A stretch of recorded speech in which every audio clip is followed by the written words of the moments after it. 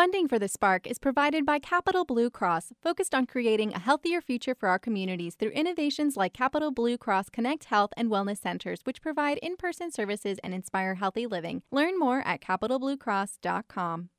The Spark is also supported by UPMC, offering a broad range of cardiac and vascular treatments in our community. More information is available at upmc.com/centralpaheart.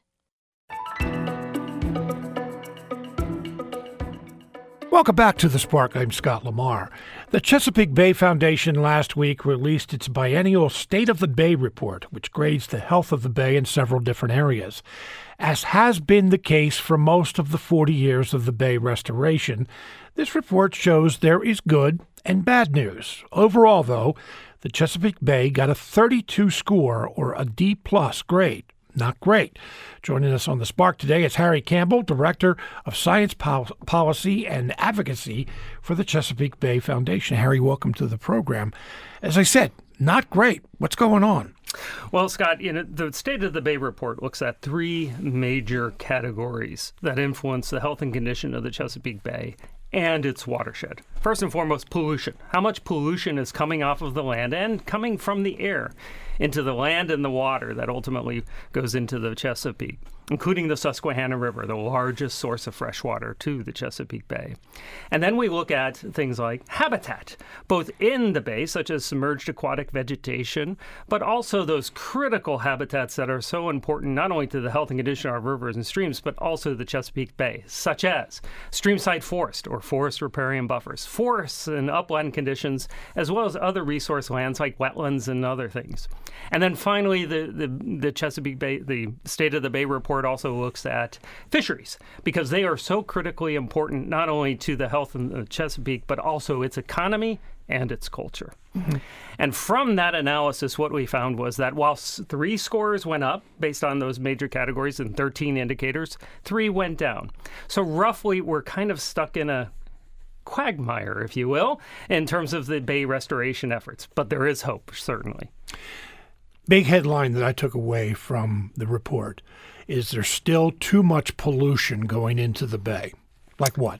Bottom line, we have too much nitrogen, phosphorus, and sediment. Now, those first 2 things are actually called nutrients together. And in small amounts, they're good things. We all need nutrients, including the things that live in our water. But when we disturb the landscape, when we actually create a disequilibrium, if you will, in our watersheds by the way that we change the land, as a result, there's too much of this nitrogen and phosphorus getting into our rivers and streams from things like runoff and snowmelt from our agricultural lands or urban-suburban developments and parking lots, as well as the discharges from wastewater treatment plants and septic systems.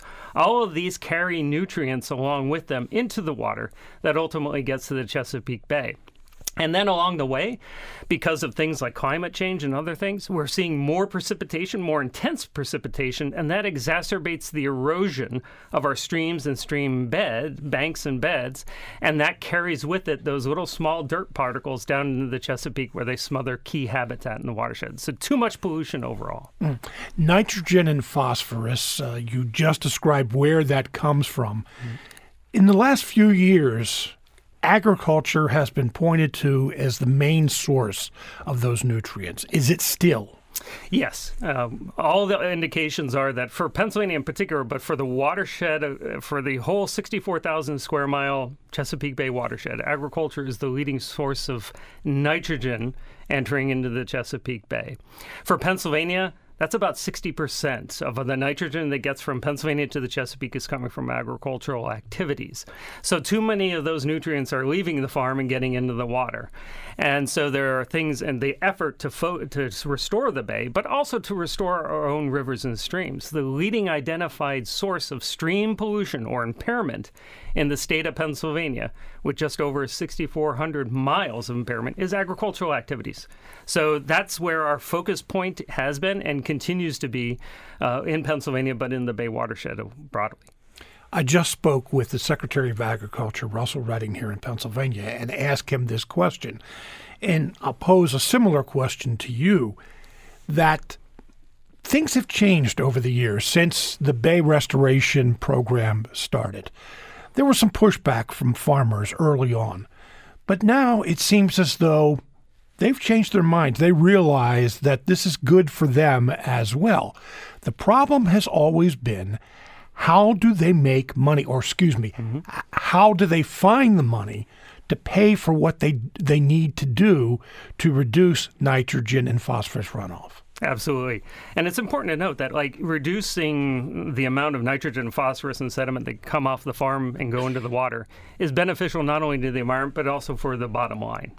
But one of the things about that investment in terms of conservation practices, whether it be cover crops or no-tillage, no-till farming, forester riparian buffers, and other types of best management practices that keep pollution from getting into the rivers and streams, is that the return on that investment agriculturally takes oftentimes a while. So you may have a near-term investment in the design and implementation of those practices, but it takes, in some cases, years to see the return on that investment, whether it be in terms of pollution reduction or in terms of improving the bottom line, the soil health, the productivity, and the market value of the products. So that's been a focus point of a number of individuals and entities such as Chesapeake Bay Foundation to look at how can we invest in farms in a way in which we are actually truly identifying the value of those best management practices beyond just how much pollution they reduce, and actually then trying to correlate that into the marketplace and rewarding those that are actually doing these practices and providing a higher value overall, not only for society, but for the products they produce. But the thing is, when you're talking about a long-term investment, many farmers, maybe most farmers, especially the small farm, are working on very small margins. Now, we did hear Secretary Redding say that 2022 was a better year than expected for many farmers, but still, the fact remains is that they, for this year, next year, their margins are small, and a lot of them look at it as, do I have the money? Can I survive to make those long-term investments? Yeah, it's critically important. Many people do not realize the system that we have, and this is nationally, but the system that we have in terms of what farmers produce versus what it costs. And there's a lot of research that indicates like things such as the amount of money that a farmer gets back for a gallon of milk that they produce has been stuck when you account for inflation, has been stuck since like the 1950s. And so that what they've done to respond to that is try to increase production. If the value is not increasing with inflation and other things, then I need to increase the production in order to stay in business. Given those challenges and the pace of our commitments and what is needed for them, that's why the focus is on, what are the types of things that we can do to help design and implement practices and get them on the ground through cost share programs that help pay for a percentage of the dollar value of implementing a BMP, particularly, and then for a commitment to keep that practice on the farm and maintained so it's functioning well, are the types of traditional approaches that many folks, including CBF, have undertaken, as well as the federal government and state government. I haven't heard you mention this for a while. Now, you've been on our program on a regular basis because the Chesapeake Bay Foundation does issue reports kind of in a timely manner of what's going on, if there's goals being met. But this report card is like every 2 years, as I said, biennial. A word that a lot of people probably don't understand, which I had to look up myself. Anyway, that, so you do this, but I haven't heard you mention runoff a whole lot lately, that there has been a focus on agriculture. What about runoff? Where are we with runoff from, we know that there is development going on all the time. Yeah. Well, when we talk about runoff, there's runoff on ag land as well, and that's part of the whole mix. But when we typically use that phrase, it's in the context of urban-suburban development, the conversion of forests and farms and meadows to some subdivisions, strip malls and parking lots and all that kind of good stuff. And what unfortunately we've seen over the course of time is that development pace has actually continued to grow. We're losing those critical habitats in the Bay watershed. For the 2-year period that we looked at the Bay watershed in this report, 2020 to 2022, lost about 95,000 acres of those critical upland habitats like wetlands, like forests and other key habitats. And so in Pennsylvania, unfortunately, that, as well as in the Bay watershed, is a continuing problem. It's a comparatively smaller percentage of the overall load, but is a significant problem, particularly if that runoff is not properly managed. When we armorize the landscape, the hydrologic cycle or the water cycle is significantly changed on that site and in that watershed. Too much water that used to go into the ground or go up into the air in evapotranspiration doesn't anymore. And now it becomes runoff. It doesn't infiltrate because it has a hard surface, or it doesn't go into the air because there's no vegetation to support it. And so it becomes critically important that we employ green infrastructure approaches to try to mimic that hydrologic cycle to the maximum degree practicable each and every time we develop or convert a land. So let's get into some of the grades, Harry. Water clarity got an F grade. Why? And why is it important? Water clarity is a measurement of basically how far we can see down to the bottom, right? And I want to see my feet when I'm in the water. Exactly. It is an indicator of a couple of things. First and foremost, the amount of dirt and sediment that's kind of just floating around in the water that's kind of disturbing that water column, if you will. And then two, the amount of potentially algal blooms that are occurring, the little algae that actually bloom when there's too much nitrogen and phosphorus, and as they decompose, create what is known as a dead zone, areas of little or no dissolved oxygen in the water column. So water clarity looks at that and is important because the dirtier or murkier the water, the less light that can penetrate down to those bottom areas that are really critical to habitat for things like blue crabs and young of the year fish like shad and striped bass. These are the things that are really important to the overall Chesapeake Bay and its health, and the habitat that they use to basically grow up, such as submerged aquatic vegetation. If the water is cloudy, it's just like a cloudy day here, the light is not penetrating into the leaves of our trees. Well, if the water is cloudy, it's not penetrating down far enough to support that submerged aquatic vegetation that provides that habitat and is one of nature's reoxygenators of water. That sounds like something, though, that can't be solved with just one thing, that there are a number of factors that go into water clarity. And that's both one of the challenges and opportunities to the Bay restoration effort, or any ecosystem restoration effort, frankly, and that is it is a myriad of complex, interrelated ecosystems and influences.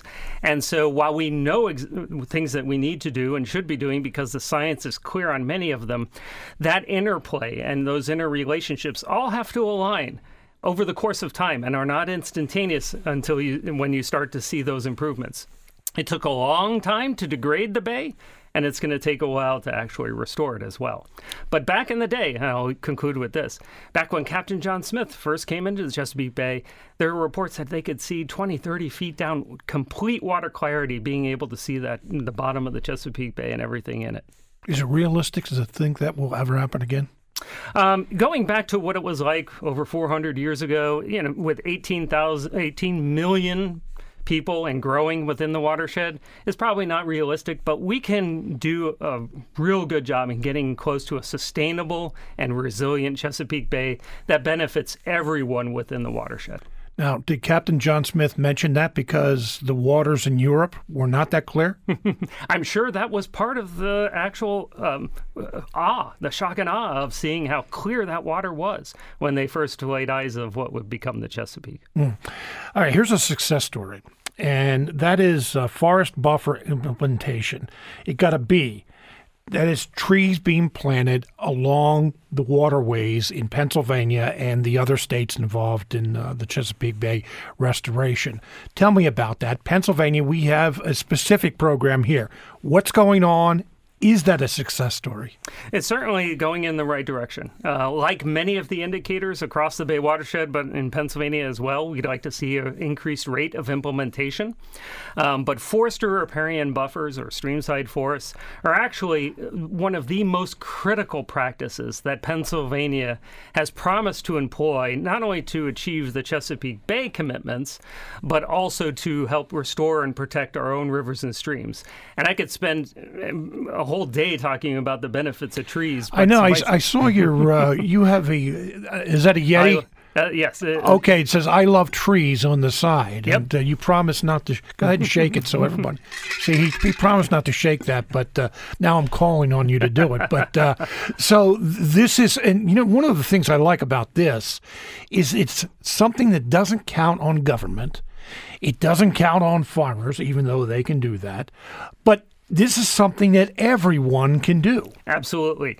The tree, and we have what is known as the Keystone 10 Million Trees Partnership, an effort to plant 10 million trees by the end of 2025, alongside streams, streets, and other high priorities throughout Pennsylvania, but primarily in the Bay watershed.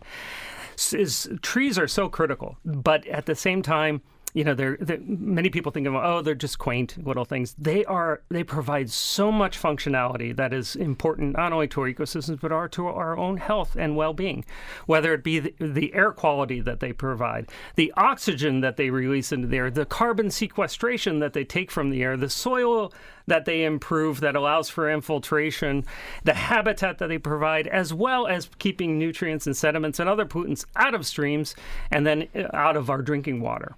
The trees are the most critical practice we can do, protecting and restoring trees in the state of Pennsylvania. We have a lot of them, but we need them in the right places, like alongside our streams, streets, and like those other high priority areas where they have the most opportunity to be functional.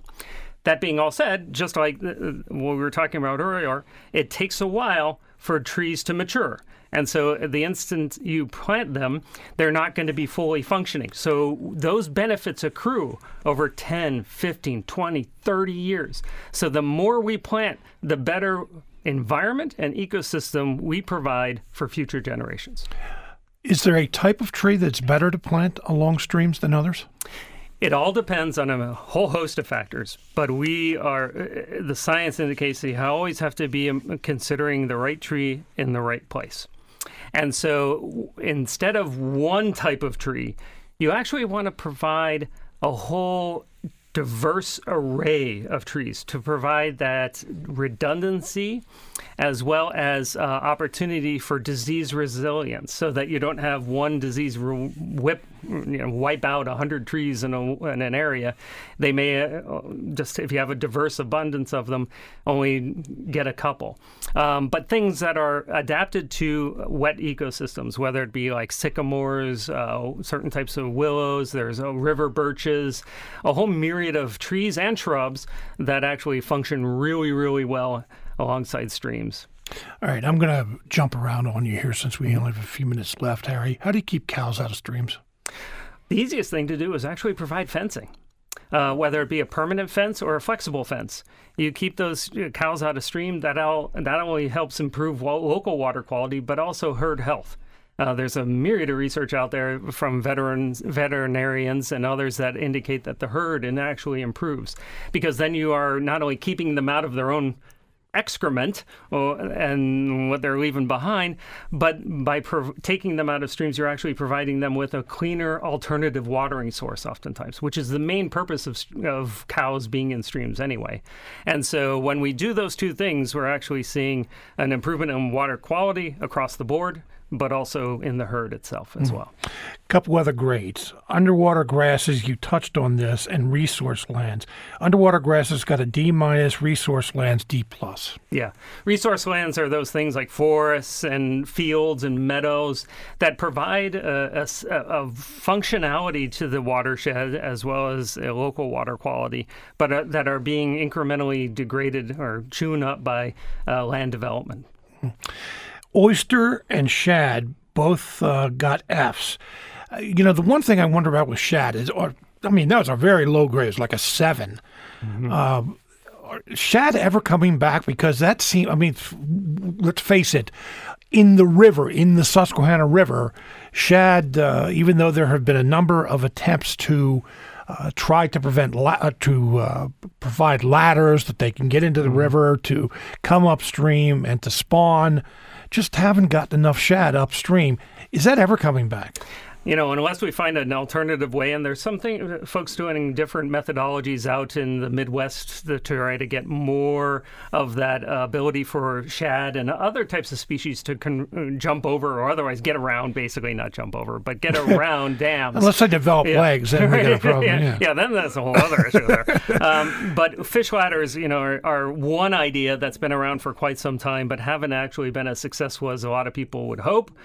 So there are all alternative ways to get around those dams. But as long as we have those dams, both the big ones and a lot of the small ones, it's going to be a challenge to really sustainably increase the shad population. We only have about a minute and a half left. I want to thank you very much for being with us today.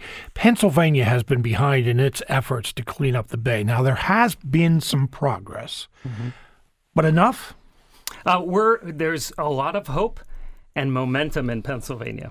The recent investments by the state legislature for establishing a $22 million Clean Streams Fund in the last state budget has really provided a lot of momentum to help our farmers and our families and communities improve water quality and invest in conservation efforts. Is it enough?